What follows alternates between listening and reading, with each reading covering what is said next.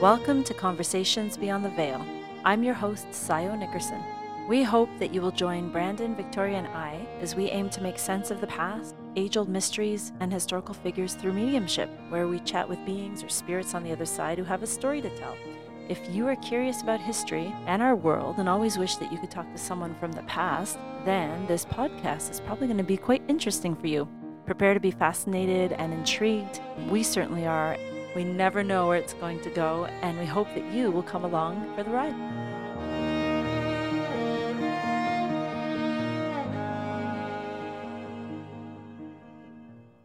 This week was different again, right, This Brandon? was a heavy week. It was I heavy. shouldn't say week. This was a heavy couple of hours. Yeah, it's really interesting how each one of these interviews is different. And this is the Marco Polo one, with also a surprise appearance from a unknown ruling monarch, which is interesting. An emperor. We hope you really enjoy this. It's different. It was heavy, like Brandon said. We all got really tired. And yeah, you'll notice me moving a lot. And it's because my neck was hurt and my back was hurt and my leg was hurt and I bumped the table several times. my elbow was popping. And I do move a lot during these interviews just because sometimes I get uncomfortable. But this was a lot more than usual. And I think you might feel it when you watch this. Yeah, he or was listen to this. Marco Polo is a bit of a tough cookie, and yeah, you just never know how they're going to show up. And both Brandon and I did a lot of research on Marco Polo and had all these questions, and he was yeah, it was a bit frustrating because we couldn't get answers, but it was really interesting on a whole different level, which is what we're noticing with these interviews, is that the information that comes through is not always what we expect, but it's always meaningful and special in its own way. Yeah. And worth listening to. So we hope you enjoy this episode. Enjoy.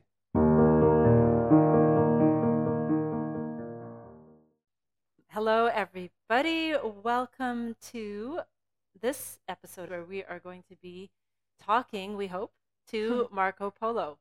And for those of you who don't know, Marco Polo was a Venetian merchant, but is kind of known for being a bit of an adventurer, I suppose, because he traveled all the way to the Far East with his father and his uncle in the 1200s. So he is from Italy in the 1200s, and he's kind of, I guess, best known for bringing news of the Eastern countries like China and many other countries that he visited back to Europe, and basically opening up that whole conversation. Yeah, so that's who we thought we would talk to today. And Victoria doesn't know anything about Marco Polo, so this is going to be very interesting. Nothing. So do you want to see if he will join us today? Yes. Out of everyone we've connected with this so far, I feel like I'm having the most resistance from him. And I'm checking whether that's me or him, but it doesn't feel like an easy call-in. And I'll lean into that of why it isn't an easy call-in today. Because usually that's where the gold lies of what is stopping them from coming in. It's funny because I'm calling his name and it just reminds me of the game. Marco. Marco Polo. I literally feel like I'm doing that. Marco Polo. Marco Polo. Maybe that's how we start. Is he saying anything to you? Like, I don't want to talk about this, or I'm busy with my new life? It just feels like there's a distance. Say if there were a hallway, I'm one end and he's the other. So there's a reluctance to come close. Can you ask him why? There's a hiding from him. Some reason he wants to hide. And I'm trying to feel what that emotion is. It's not shame, but it feels like there's something about wanting to bury his head in the sand. If I gave you a reason why he's hiding, would that help? Potentially, yeah. Well, I mean, one of the controversies around Marco Polo is, so what happened is that he was in jail long after his travel. So he was gone for like 25 years, but it was while he was in jail because he got arrested for, there was this war between, what? I should have trusted myself because the first moment before we even pressed record, that's why I asked you if there was a controversy before, because I felt I was seeing jail and I thought, am I just making this up? I was right. Trust myself. Okay. So, right, we're going to start there then. Yeah, I could see him being taken by two people. And there's something about not feeling like he's respected. There's like a fear from him of how he's going to be viewed because there was controversy around him. So there's this feeling that, yeah, he's afraid. He's afraid if he steps forward, what might be said about him. At this time in his life, has much been said about him, or is this the beginnings of what's been being said?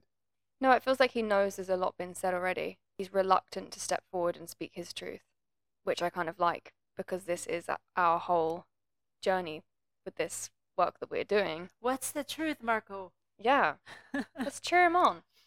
Well, it's interesting because when he was in jail, he met his fellow cellmate who was like a writer, and I think he'd been gone away from Europe for 24 years. 24 years, yeah. And I don't think he was like that masterful of the language perhaps anymore, and sort of doubted whether or not he wanted to talk about his travels, but he hadn't done so. And then in jail, I think he was only there for 2 years. This guy and him, they co-wrote. Well, it was kind of like a ghost author, I guess. He wrote the Travels of Marco Polo, which then got out, and everybody like became like a house. He became a household name after that, once his travels were all shared. But the controversy is that many people doubt whether he ever even did all these things, because the guy who wrote the book also specialized in writing like fantasy and Yeah, stuff and like. and I have more to add to that later. There's some cool stuff that happened. Okay, that's super interesting. Right, now I know that information. Let me just check back in and see how that shifts things with him. There is something that feels slightly off, and now I'm wondering maybe if it is a bit of shame because he's hiding in the corner. It's like, what doesn't he want people to know? It's okay, we won't judge you. Yeah, it's kind of sad. It's like seeing a little mouse in the corner. Okay, I'll ask him to show what he's happy showing. And with this, you can't force Spirit to say anything they don't want to say. Yeah. Like, the information's coming from him. I can't force the truth out of him. So I think the easiest way is just to let him come forward and speak about what he would like to and see where we go from there. It's interesting because I feel like I'm seeing a train, and obviously trains didn't exist then. So I'm like, okay, what does that mean? Is the train leading anywhere? It does feel like it's going east. Could it be like a symbol for the path he took for in his travels? Yeah, I'm wondering that, but also that he's used train. Is that just because I would know that symbolizes travel, or because it symbolizes an exaggeration of something that didn't exist yet? So it's almost like he's showing me a train to embellish the story. At the same time, it's kind of a double meaning because there's a place that he traveled. And see, I don't want to say too much. Okay. So He is a sticky one. This is so annoying. I love it when they just come through and tell me. It feels like he's being secretive and he's hiding things. I almost want to shake him and just say, tell me. No one here is going to judge you. I don't know how things were portrayed in this book, but it definitely, I'm getting the sense that there is some kind of embellishment, because I'm seeing the train and then I'm seeing him go east and I'm seeing like spices and vibrant colors and all these things, but it doesn't feel real. It's like, imagine you've been on holiday and you come home and you tell your friends and family that, oh, it's so amazing, when really you had a really shit time. So on his travels, did he have a shit time? I love that. It was way more challenging than maybe it was portrayed. And even then, those challenges, it feels like the work needed to be full of contrast, like the work, I mean. The book needed to be? Yeah, like it feels like there needs to be, or they felt there needed to be like these grand ups and downs, when really for what it was, it felt like it would have been more humble, but they didn't necessarily speak in that tone. So I have a question. Did he go to China? See, now I see like a look of embarrassment on his face. But it feels like such a huge responsibility for me to say yes or no. Changing the course of history right now. Pressure. But the sense is that maybe not. There was a smile on his face, though, so maybe so. Okay, I'm just going to ask him to tell me about China and see how that feels. See, I don't really feel much there. You can tell him this is his chance to share his real story. Yeah. And then he may not feel so embarrassed. It's strange. I really feel like he doesn't want to. Would it help to talk to him on a soul level? Oh, great idea. Let's see. Even there, it feels like I feel a heaviness of shame. Like I mean, a soul is pure love or whatever you want to call it, but it feels like there's a heaviness at the core. Like maybe even after all this time, he hasn't quite freed himself. What does he feel like he did wrong? I'm hearing twisted the truth. Is that a crime? Well, now, like seeing him be arrested again, it's kind of like it's gone too far. Now, is he referring to what he said in his book or how he behaved in his life? Okay, I feel like he's stepping forward more now and like is happier to speak. Okay, are you referring to the book or what you were like in life? They feel like two different people. The book feels more like this confident man, whereas real life, he feels a bit more frozen. And I'm wondering if he didn't meet this guy in prison to help him write, that this story wouldn't have ever gone anywhere. Okay, that feels more true to me. I feel that space opening. Whoever this other man was, it does kind of feel like he was led astray a little bit, or a lot. And it's this sense, there's this shame around things spinning out of control. And he didn't stop them, so now he's having to hide. So you kind of let the author kind of run with it a bit. That's what it feels like, yes. So maybe if we ask him to share more about him as an individual, I get the sense that he's actually kind of shy and that he wasn't okay with this and that he was easily pushed around by people or swayed by them. And it's that, or I said, feeling frozen. It doesn't feel like he moves through life with ease or confidence. What does he feel the greatest accomplishment in that life was? He's very self-deprecating. No. Because I feel like he's saying nothing. There were no achievements. That just can't be. One of the most well-known people in the world. But I'm wondering if that's just how he looks at himself, because we all have views of ourselves that other people wouldn't say are true. Yeah. Is there anything in his life that he's most proud of that he's done? Well, now I'm seeing it as he feels that the author led him astray because it's so far from who he saw himself as. But actually, spinning that, maybe it's that this author actually helped him see who he really was. And that's where he thinks he's been a liar. And there's something with his book that a lot of scholars have noted, and that is it's more, I should say, less reactionary, his words, and more observant. Less subjective, more observant. And as you read the novel, it's just, this is what happened, that's what happened, this is what happened, that's what happened. Instead of like, I felt this shocked me, that kind of thing. It's more written like an account of, here, this is how things are out there versus, here, this was my experience. Yes. Okay. And maybe that's what he wanted to express, more his experience than what this other author led him to. Yeah, that's why I was just going to ask him whether he wanted it to look like that or not. Because it feels like Marco Polo does have a sensitivity and like a depth of emotion that maybe he didn't share with a lot of people. And therefore this book doesn't fully resonate because it's not how he would like to express himself. But it feels like he didn't have the confidence to express himself, and so therefore he let someone take control of how it would be written and shared. So really, I don't want to go around in circles, but it feels like the discomfort is around how he sees himself, how someone else saw him, how he wanted it to be, and how it was shown. So there's this conflict in him, and that's the hiding, because it feels like he's lying, because in a way he's like lying to himself. But actually from here I feel like then we can look more into, was the whole scenario a lie?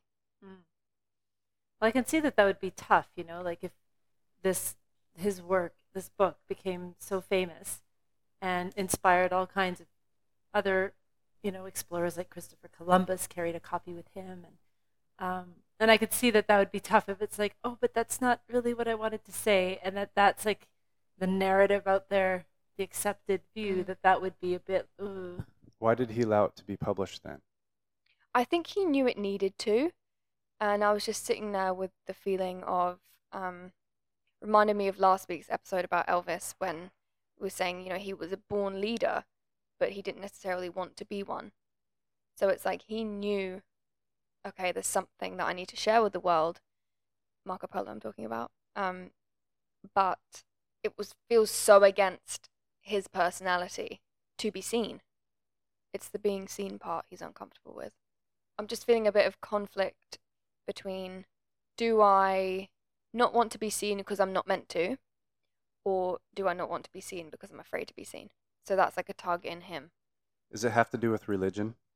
It feels like a time that it's dangerous to be seen, which could definitely factor in religion, but it doesn't feel like the whole story. But there's something. Okay, why are you afraid of being seen? Okay, it feels like here we need to go into talking about the imprisonment part. Because here I feel shame. It's like I see lots of people, like crowds of people, and he's hanging his head in shame, and there's a person either side of him taking him somewhere. Why was he arrested? It doesn't feel 100% just that he was from his view. Was it in Italy that he was arrested? Mm-hmm. Okay. Because there feels like a sense of betrayal. It's like, here's my home. This is where I come from. Okay, if this may not be the reason that he was arrested, but if I zoom out and look at the macro of it, it feels like from Italy, I'm feeling anger and a resistance to bringing in anything new. So he kind of feels like he was scapegoated because people didn't like that he was bringing in something foreign, whether that's literal something or ideas. It feels like that there's someone in a place of power in Italy that doesn't like that he gets credit for something. So I think what it was is there was city-states fighting. So Genoa and Venice were at war. And then he was commanding a ship, I think, or on board a ship. And many people died. Yeah, and then he was taken, I think, in by the Genovese, right? Mm-hmm. And then imprisoned there. So back in the day before Italy was like, a united country as we know it today, they were city-states that were constantly at war with each other. Yeah, so over 100 people went on this trip, on this ship, and 100 people died and 18 people survived. And I think it has to do with something like that, though. Like more specific to that action, Yeah. because I didn't actually read that far to know Okay. what the details of that battle were. Do you know at this point, is this after he's been exploring? Yes. Yes. Okay. This is on his way home. But I don't know that nothing's been published, but I don't know how many people he's spoken to, or apparently it was a really big deal in his home village when they came back, because it was him and his father and uncle who traveled together, and they were gone 24 years. They came back after all that time, and everybody's like, oh my God, we thought you were dead. And it was like a big deal. So I don't know how much word of what they had done and seen had spread already before the book came out. That I don't know. Yeah, that's where I'm wondering. Because I do feel this sense that there's a grander reason than just this ship incident, but that it might not have been spoken about. Or, see, I'm always wary of Spirit, because they can say what they want. And it feels like I'm trying to put a puzzle together or be a detective. Because this, what I'm perceiving, could just be what Marco Polo thought, rather than what actually happened. Right. And from where we've gone in this reading so far, he's taken me around the bloody houses. And I feel like I'm yo-yoing from up and down, side to side. Shall we transition out of this part of his life and perhaps go on his travels? Oh, I don't trust this man. Not in a, like, he's deceitful. Yeah. I mean, he kind of is. But Marco, can you just be straight up with us? yeah, it's We just want to hear really your story. conflicting of what's his perception and what's the truth. Because maybe he just felt attacked. He thought that's the reason he got imprisoned. But that may have not been the truth. People are funny. We make up stories all the time. Yeah. Okay, I feel like let's not waste time. And if you guys just lead, I know you have a list of questions, so tell me where the gold is and I'll Well, search for it. let's go to his childhood. He had a very interesting childhood. Is there anything that you can tell us about that? Is there something about his mother here? Why am I getting mother? Feel more of a closeness to his father. Do you know anything about his mum? Yeah. Okay. Okay, right, at least there's something to know. That's a good start. Sounds terrible, but I want to say that she feels unhinged. What do you mean by unhinged? Cuckoo bananas. Yeah, unstable in some kind of way, and like not really there. Well, his father and his uncle were not there. He didn't meet them till he was 15. 17. 17.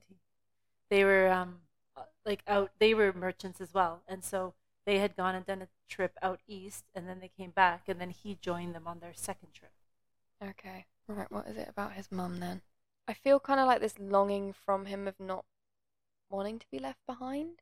He probably wanted to know who his father was. Yeah, because I feel a pull towards his Or like father. really looked up to him and like Yeah, he probably just saw him as a hero, as some mystical figure. Yeah. Again, he's playing this well.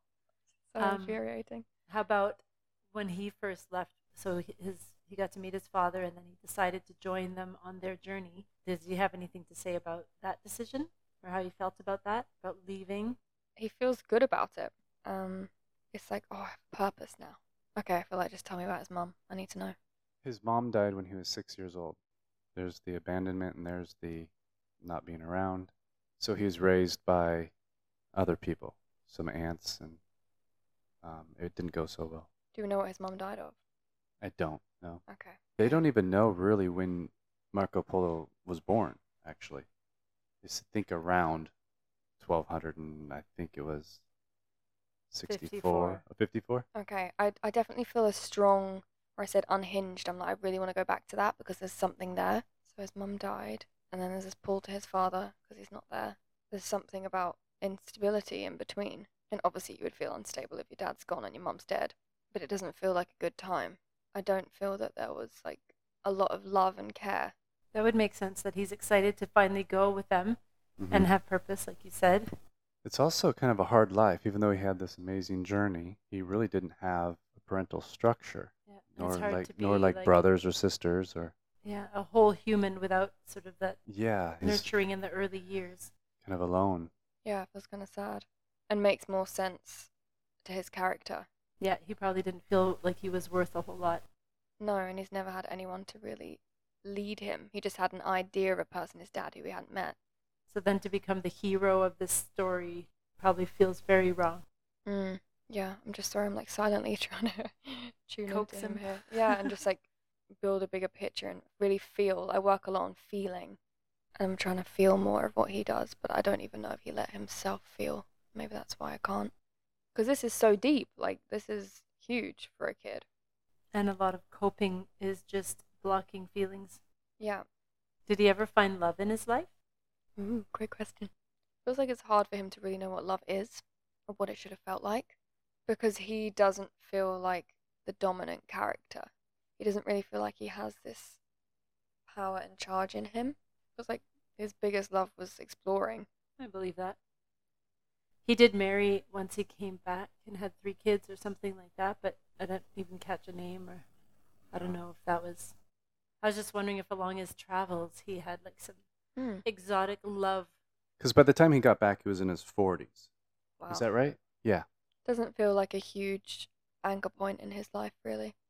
And I still want to know, did he go to China? Come on, did you go to China? Why do you want to know that? Because that's one of the things that people say, oh, I don't think he ever made it there. Okay. But a lot of people say, no, he had very specific information. Well, a lot of people thought everything he wrote was a total fabrication and lie. So what's really interesting about what he did write was, so the Western society believed it was all, well, like the priests and the Pope and the Catholic Church, they thought it was a lie. So I believe it was 200 years later, some scholars went to look up to compare his journals to his travels and his book to Chinese archives, and they matched up. So now they believe it's 100% true what he said, because there were some things there that were more advanced, and a lot of things more advanced than Europe, and the church didn't believe anything can be more advanced than them. Okay, well, this brings me back to the point where on the macro he thinks that like someone is scapegoating him because they didn't like that he was bringing these ideas, and that fits perfectly. The church. Yeah, we don't want anything foreign. Because they believed that anything outside of Europe was just barbarians, and they couldn't believe when he said, no, they have civilizations, they have systems. They have the biggest army in the world. Yeah, like paper currency was a new concept that they then introduced a few years later. They had tile flooring that was heated geothermically. Wow. They had all of this amazing stuff. And plus, the ruler, should I say his name? So he's the grandson of Genghis Khan. Okay, I know who that is. And Kublai Khan. yes, and he was strict. He was a powerful king. He was also very open to the idea of allowing every religion into his territory, and he had the biggest territory in the world at the time. All of Alexander's, so there was like 10 at the time. There was like I think 10 cities named after Alexander the Great, and by this time, this Khan, his first name starts with a K. What was it again? Kublai. Kublai Khan had it all. He had all those cities. It just shows the contrast between the East and the West. Was he friends with Kublai Khan? Wondering, did he ever meet him? I get the sense that he felt more loved in the East than he did the West, because both parts of his life that he spent in the West were, the first half was early years, abandonment, death, no love, and then he comes back and he's arrested. And it doesn't feel like anything on that level happened in the East. So answering your question, I can see him like sitting in ceremony or having tea or something with people of what would be considered nobility there, and being welcomed in and invited. What was he like? Because I think he did know, well, apparently he did know the Kublai Khan, and he was part of his kind of inner entourage and was sent out as an ambassador. Basically, he was there for 17 years working in the employ of the Khan. Himself. Like he would receive orders from the Khan himself. Okay, so now we're just tuning into a new person, so should bring the Khan in. Yeah. Which is interesting because I'm like, okay, projecting. I know what.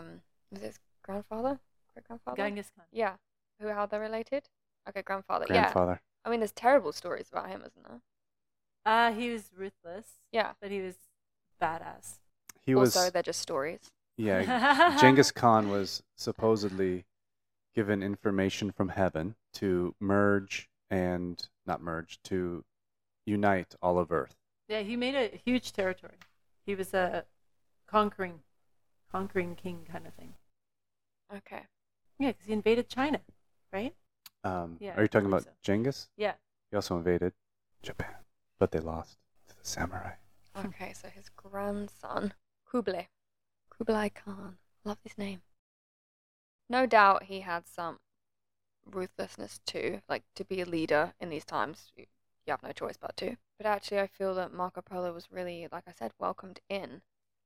And he doesn't have this same attitude that the West has. It doesn't feel like there's a hatred for another kind. Doesn't feel like there's so much separation and division. And I want to say, like, less racism. And Marco Polo feels excited that he gets to go on these, like, errands and adventures for him and report back. And he feels rewarded for that. It's kind of like, this is my family, this is my home. What made him want to leave eventually? I was just going to ask that. And go back for them, because it was still him and his uncle and his father. Yeah, I think it's something to do with them. So his uncle or his father, or both. Because I feel like Marco would have stayed, but there's this sense of loyalty that, like, we've traveled together and we have to continue that way. Feels like something to do with age and or illness. One of the men he's with. It's like someone wants to get back. As much as they were all explorers, I still feel like there's this big tie to their homeland. One of the reasons why his father kept going and was so humble about leaving and going is because he said, this is one of his quotes, is that he knew he had a home. He always knew he had a home in Italy. Marco Polo's father said that? Yeah. That's what kept him going. Time to go home. There's another theory, too, that it's because the Khan was now like 80 years old. They're worried that if he dies with the bloody successions that happen in these countries, and they didn't know if they would still be welcome, and it was probably a good time to just kind of beat it. Yeah. I don't think they left definitively knowing that they wouldn't go back, especially his father and uncle. They thought they might go back again. So far. Well, it's interesting because what happened, I think, after they got back is that then there was, like, actually the empire fell apart, didn't it? The Mongol Empire. Because they'd taken the Silk Route, which I think, I mean, I wish I could see that through their eyes. I've driven down there and seen, like, the remnants of all nice. The places where at the end of a day's journey by camel, there would be a place that was protected for you to sleep in. So one thing that Kublai gave his father and his uncle were these golden passports. And so what these golden so there are these tribes or rebels on the Silk Road. They're called Tartars, and they would either kill or rob, and they're thieves and murderers. And but if you had this golden passport, they'd leave you alone because they knew the Khan would come after them if they caused anybody with these golden passports any trouble. And so Kublai did not want any of them to leave, actually. They did it under one condition, and that was to deliver the Blue Princess. Is it Blue Princess? I forget what was her name. To wed somebody I think it was in Turkey at the time. Persia. In Persia, and so they agreed to do that. And so they were allowed passage through the Silk Road and onto that ship. But what I was saying before is that I think after he got back, and the Khan did die, and then things fell apart, and then that access became taken over by local warlords and stuff, and you weren't able to get back the same way. Yeah. And I don't feel they knew that was going to happen. Or they hoped it wouldn't. So they really liked it out east. Yeah. But I think there was a sense, especially in his father, knowing he was getting older, that I don't feel like he would have said it out loud, but that he knew he probably wouldn't go back. I feel like especially his dad was pulled back to Italy because he could feel like the end was coming, and that's where he would want to die. So in that sense, I think that's a little bit selfish. He'd want, I guess a good thing to have your son by your side when you're passing away. But in that sense, I would think that the father going back to Italy and dragging his son there would be like, okay, well, I'll do this because you're my father, and I'll be by your side when you're soon to pass away because you're getting to that age. It doesn't feel like a dragging though. It feels, from Marco knowing his childhood, he wouldn't want to leave his dad. He doesn't want to be alone again. Because if I think back to the beginning, I'm sure I said something along the lines of he felt way closer to his father, which now makes sense because he barely knew his mum. But there's just such a strong bond that even though he's like made family in the East, it's still not the same. They're not blood. And I don't think he could bear to tear himself away from actual relatives. And that makes sense because in that day and age, it's years of travel to get anywhere. He probably never would see him again. They're pretty much on camel and robbers and thieves and stuff everywhere. Walking and camel. There's so much of him that feels like an innocent little boy, even as an adult, and he just wants his dad. It didn't feel like a sacrifice for him. But having said that, feeling him go, you say he got married when he went back, it doesn't feel like that was his destiny or his desire. He kind of just, you go back and you get stuck. And without his dad to go back with him, it's like he didn't have the inner strength to do it on his own. Okay. One thing that he's criticized for is not having mentioned in his book The Great Wall of China or tea, or actually like Chinese writing. Did he see the Great Wall of China? I don't feel a definitive answer. It feels more like, when you go somewhere and it's like, oh, you're in London, you should go to the London Eye or Big Ben, and there's these sights to see. But when you live there, you never go to these places. That's kind of what it feels like. Or they're just not as of that much importance. It was more about like the way of life and the living instead of the things. Yeah. So the Great Wall of China, wasn't that created to keep the Mongols out? Yeah. So I would think going that way, if he's working for the Khan, I don't know, it'd be going into battle. Well, but I think China had already been assimilated into the Khan's empire. Even that part? But I think that's what Genghis Khan did. He invaded China. So that was part why he had like the largest sort of kingdom. I thought because China was part of it by this point. Oh, I thought China. I think. Well, I could see how. I mean, this is like a criticism that other people bring up. So I'm sure that they assume that he would have seen that had he, actually been there. And I could see though for tea and even the writing, it's so commonplace that you wouldn't even almost necessarily think to write about it. The only thing that you could write, you see this wall that's bigger than anything you've ever seen, the biggest wall in the world, you should probably write about that. You would think. T and writing, I mean, he was very in touch with a lot of different languages and could speak about 5 of them, so Wow. that might be of interest to him. I don't know. I was wondering if maybe, like, since he's a bit reticent, if, like, his father or uncle who had the same experience as he did, if they're, like, is there anybody else around you that's like, I'll say something? Yeah, I'll speak okay. up. That's a good idea. Yeah, I have felt that the whole time. Like, Marco Polo's not really playing ball here. So, right, is there anyone else who?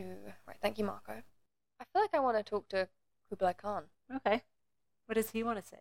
because it feels like we need the other side of the story, East versus West. And I was feeling this before when you were saying, like, why didn't they talk about these things? I'm getting the sense that there's certain things that Kublai Khan didn't want people to know about. That makes sense because on Marco Polo's dying bed, he was visited by a priest to give him his last rites. And the priest said, to wash away your sins, will you confess to lying about the story, the book? And Marco Polo said, no, because none of it was a lie. And if I told you the entire story, you wouldn't believe me anyway. And he said he only told a fraction of the truth. It feels like there's. I'm having deja vu right now. I should say fraction of the story, not fraction of the truth. Okay. Because it feels like there's a real loyalty to Kublai Khan. Like those, was it 24 years he was there, did you say? 17. Oh, 17 years. He just felt so close to that community and those people that he would choose them over Italian people. There's so much loyalty, and it feels like there are things that Kublai Khan wouldn't want people to know. Is Kublai Khan there? Yeah, I feel him here. What didn't you want people to know? There's a sense in him that he doesn't fully trust everyone, and wow, he really feels like he trusts Marco Polo, really. And it's not that he's worried what Marco would do, it's he's worried that if information got out, who else would do stuff with it. You know, we're coming back to religion. It's like he knows there's no point trying to share stuff or explain stuff to people who will never be able to accept it. So just don't mention it. Such as? It's like our way of life. Because it feels like there are some things that are maybe a bit ruthless and not so nice. And that it feels like he feels that anything could be used against him. So like with the wall, for example, if that's to block people out, then it'd be the Catholic Church. Is it Catholicism at this point? How old is that? Yeah, I think so. Yeah. Okay. Or whatever the religion is in Italy at this point. They had popes, so Yeah, Catholic. it's Catholic. Okay. Oh, it makes me angry. It's like anything can be spun. Especially on the West, yeah. Yeah, and that the followers of that religion will believe anything that that Pope's going to say. So Kublai Khan really feels like just leave this stuff out. Don't share anything that could be skewed in that way or would be considered too controversial. Is that like their practices of how they deal with their rivals or how they manage? Oh, yeah, that's like feels so alive for me. It was horrible. Ugh. Ugh. Like the way people would be killed. And when you said barbarian earlier, they would just paint that. If they knew that we did these things, then we would be monsters and never be accepted. Did they used to kill family members that were potential rivals? I think they did, right? Like nephews and brothers and Cousins. I feel so. It feels pretty normal. Just strange to say. Yeah. So Kublai told the 3 travelers not to speak about many of the things that they saw. I feel like they swore some kind of oath, like some ritual was had. like, I'll let you leave on this condition. Don't even know if it was about leaving. Maybe it was when they left. Yeah, actually, probably was because otherwise they wouldn't have left. Like there needed to be some kind of sworn energy between them. Like he already really trusted them, but in their way of life, there were certain rituals that needed to be done to prove that words not enough. But if you do this and you break it, then it's like there's something bad going to happen to you. It's kind of like religion, but in a different way. And who was Marco Polo to him? How does he feel about him? Okay, so how does Kublai Khan feel about Marco Polo? Well, like I said, he feels really trusting of him. Almost feels like child. Kublai Khan does kind of have this like father energy, and like he's surrounded by a lot of young men who he's like, raising and shaping. That makes sense. He had a council around him. So Kublai Khan had a council around him of young men. One of them was his son. And a couple of them weren't even from, they were from different regions. Like there's an Indian guy who was the financial expert that gave him financial advice. And then there's the general, the war expert. And then there's his son who was learning to be the king. And then there was some other people too. He feels very trusting of people, although if you were to cross him, I mean, you wouldn't want to. But yeah, there's this sense that like they're all his children. And like up on that level, he feels alone. Yeah, he looked at his father as a god, literal god, or his grandfather. Are you getting that from the Netflix series? I'm Or getting from the no. There is. Well, I only saw one episode. Yeah. So, no, I got that from. I watched a guy on YouTube. He spoke about Okay, before. yes, please. Before, so I didn't know much about Marco Polo for the listeners. So I spent last night watching a bunch of YouTube videos on him, and he was so fascinating that I was like, it was pretty late, and I said, I gotta watch the first episode of Marco Polo. There's got to be something. So I found actually two shows. One called 100 Eyes, and the other one Marco Polo on Netflix, and they're both episodic. And I actually kind of kept my interest. It wasn't too into it, but you know, well done. Great cinematography, great dialogue. How did the Khan feel about the elder Polos, older brothers? You mean his dad and Yeah. uncle? It's like his main priority was Marco, but because he trusted him, he then trusted the other two. But it doesn't feel like they would have had as big of a role. But it feels like hearing their story, knowing they were travelers, that he then trusted them more because they didn't feel like they were products of where they were from.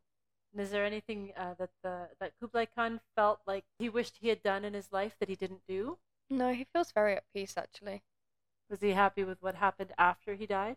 But he knows that like he reached his point of where he was meant to go, and anything that happened after was out of his hands. Yeah, he had a long reign. He died when he was 80. It was 80? When he died, apparently. Oh, okay. Yeah. That's amazing for that time period. Eastern way of living. Is there anything he wants to tell us? Oh, feels kind of sad. I feel him wanting to talk to Marco, and just bringing it back to the beginning of this recording where Marco was like hiding away and not really wanting to say anything, and it was all confusing. I almost wanted to say like Kublai Khan's like the father that Marco never had, but that's not true because he had a dad. But it's just such a different kind of love. It feels like a godly love, almost like people would have felt with Jesus, like his disciples. And I feel like he just wants to give him that love and be like, there's nothing to be ashamed of or to hide away from. You've done nothing wrong. Yeah, Marco, it's really actually feels like a really sad story. Feels like just those early years like really bent him into a shape that he struggled to get out of. Was he ultimately glad he went on this journey? Who, Marco? Yeah. Oh, we're not talking Marco now. We're talking Kublai. I mean, I feel like they're both around though because he's talking to him. I can feel him there. Yeah. Wow, it's interesting to think like what would have happened if he didn't go. I feel like he just would have lived a really miserable life, to be honest. Probably a really simple, humble, non-existent life. And this traveling like gave him something because it feels like so much was taken from him as a child. It almost reminds me of kind of my life. Just this gratitude that I get to experiencing so differently now that I've moved country. And if I had chosen to stay in the UK, I don't know who I'd be right now. But it's almost like I'm on this adventure, and not just because I'm in Indonesia and it's the East, but like a life of spirituality too. It's like the same feeling of, oh, I get to experience something that most people in this life may not. And back then, I mean, God, Nobody did. Yeah, exactly. Yeah, he's really glad he went. It sounds like, from what we've said, that the time that he was gone was probably when he felt the most alive and that he was actually living, and the rest of it was not. Yeah, and like I said, when he went back and he got married and had kids, It was a little ho-hum. yeah. But it also feels like he has this secret inside of him, and that kept him going. Like, I had those 17 years. Yeah, I totally see that and feel that too. But he was like, thank God, at least I have that, and I can hold on to it. Yeah, so it didn't feel so depressing. Yeah. It must have felt like a dream to him when he was back. I'm sure. Did he have any other really close friends that he made there? Like these other young men, did they become like brothers to him? Honestly, each person in the council of Kublai Khan feels quite individual. It's like all their energy goes up to the Khan. So it feels like there's less intermingling between the people, but I don't sense any animosity. It's just like everyone's kind of vowed to the Khan and they're on that journey. They're devoted. Yeah. Sounds like he was a bit of a godly presence. Definitely. Yeah. And I still want to know, did Marco have a girlfriend? Oh yeah. When he was Marco in have a girlfriend? Asia. Nah. I'm wondering if they were even allowed them. I can imagine and see. I feel like the Khan would have had women around him, but they don't really feel like genuine Just like a relationships. harem. Yeah. Same for Marco. Yeah, but it also doesn't feel like doesn't really feel like he cares that much. Yeah, and then in the Netflix show last night, they showed pretty much a harem. Oh yeah. Yeah. I kind of remember that. I've seen that Like, too, but it was years ago. With a lot of the council. Yeah. Yeah, like they were around each other, they knew each other, but it doesn't feel like their relationships don't feel like the focus. Anything you want to ask them? I just feel really grateful to like feel the relationship between the two of them. I like when things get emotional in readings. What are they saying to each other? Did he coax them out of his sadness? Yeah, it's almost like chin up, it feels like. Because it feels like no one could tell the Khan what to do, and he doesn't want anyone to tell Marco what to do.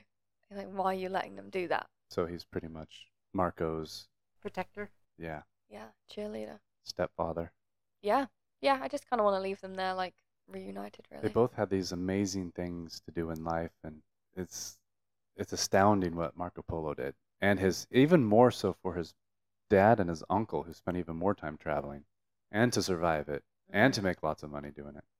The other thing, too, when you'd mentioned about them, returning to Italy and getting arrested, the other thing that happened is when they got back, they were robbed of almost everything that they had saved, but they had managed to, they think, like sew jewels and stuff into their lining. So they still made out fine and came back wealthy. Yeah, and they also hid some things before they were stolen. They probably, it's like, we're so excited to come home and this is how you treat us. Yeah, and if it wasn't for the book that sold so well, the historians were saying that perhaps Marco Polo wouldn't have had any money at all. Yeah.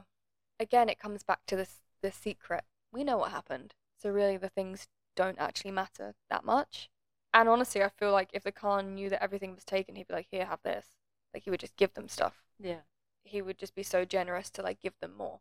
So they had a really good relationship with him. Yeah. And the other thing maybe we didn't mention to you is that on the father and uncle's first journey, they met him. And then they went back to court to...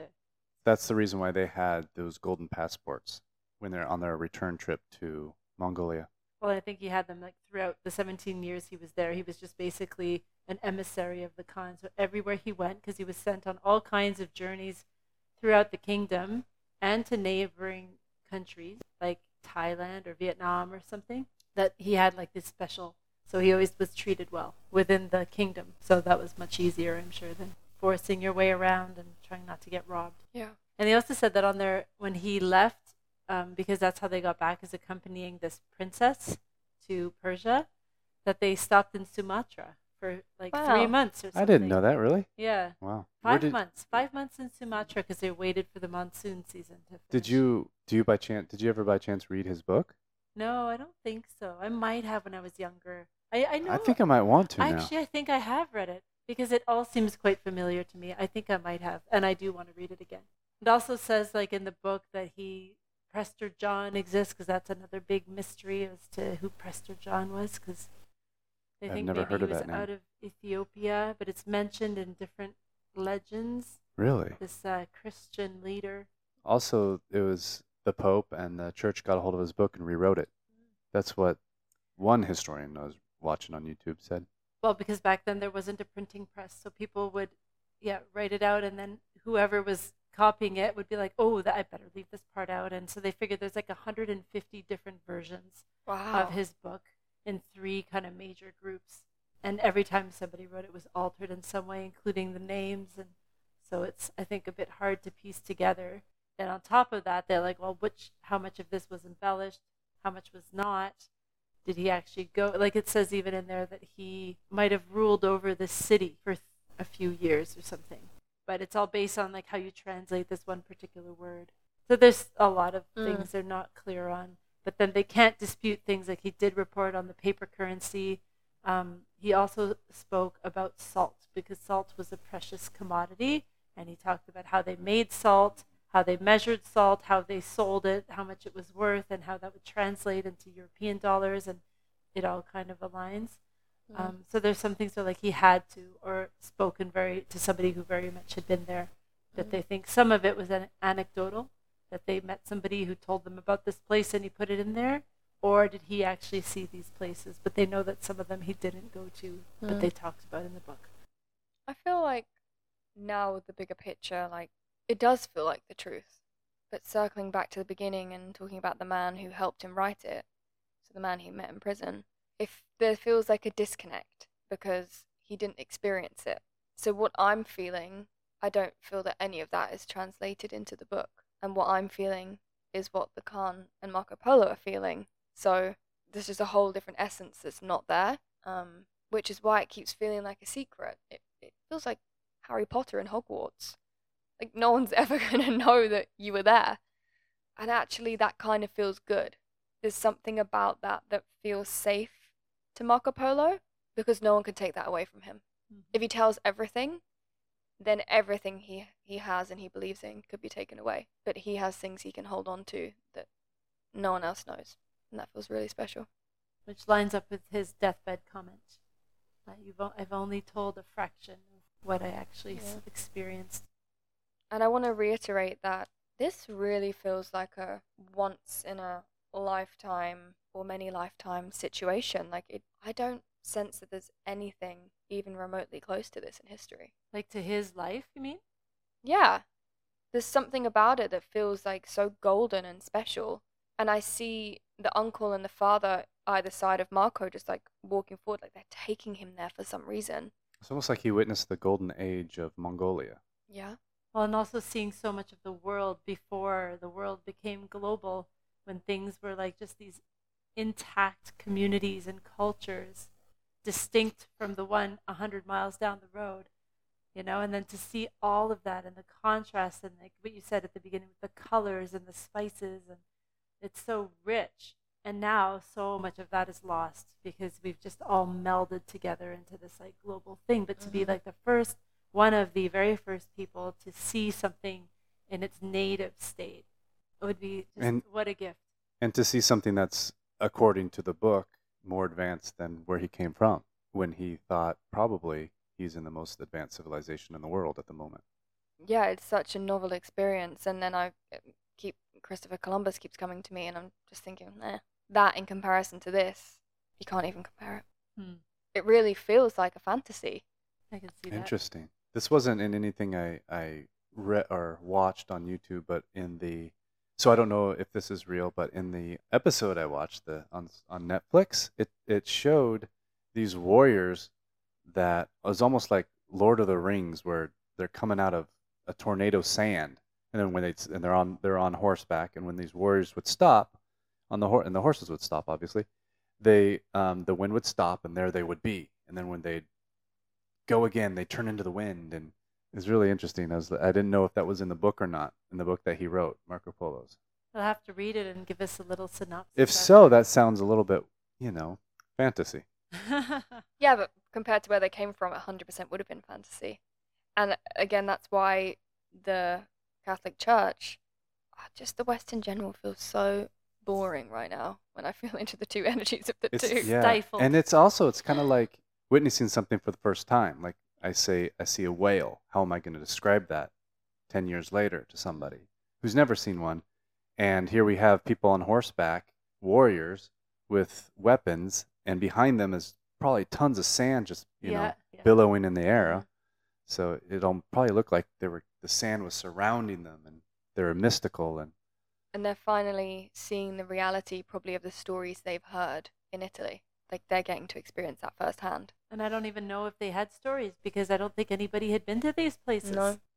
So it's kind of like he really did open up just knowledge of the world. And that was kind of, I think, the point of writing his book was just like, this is the world.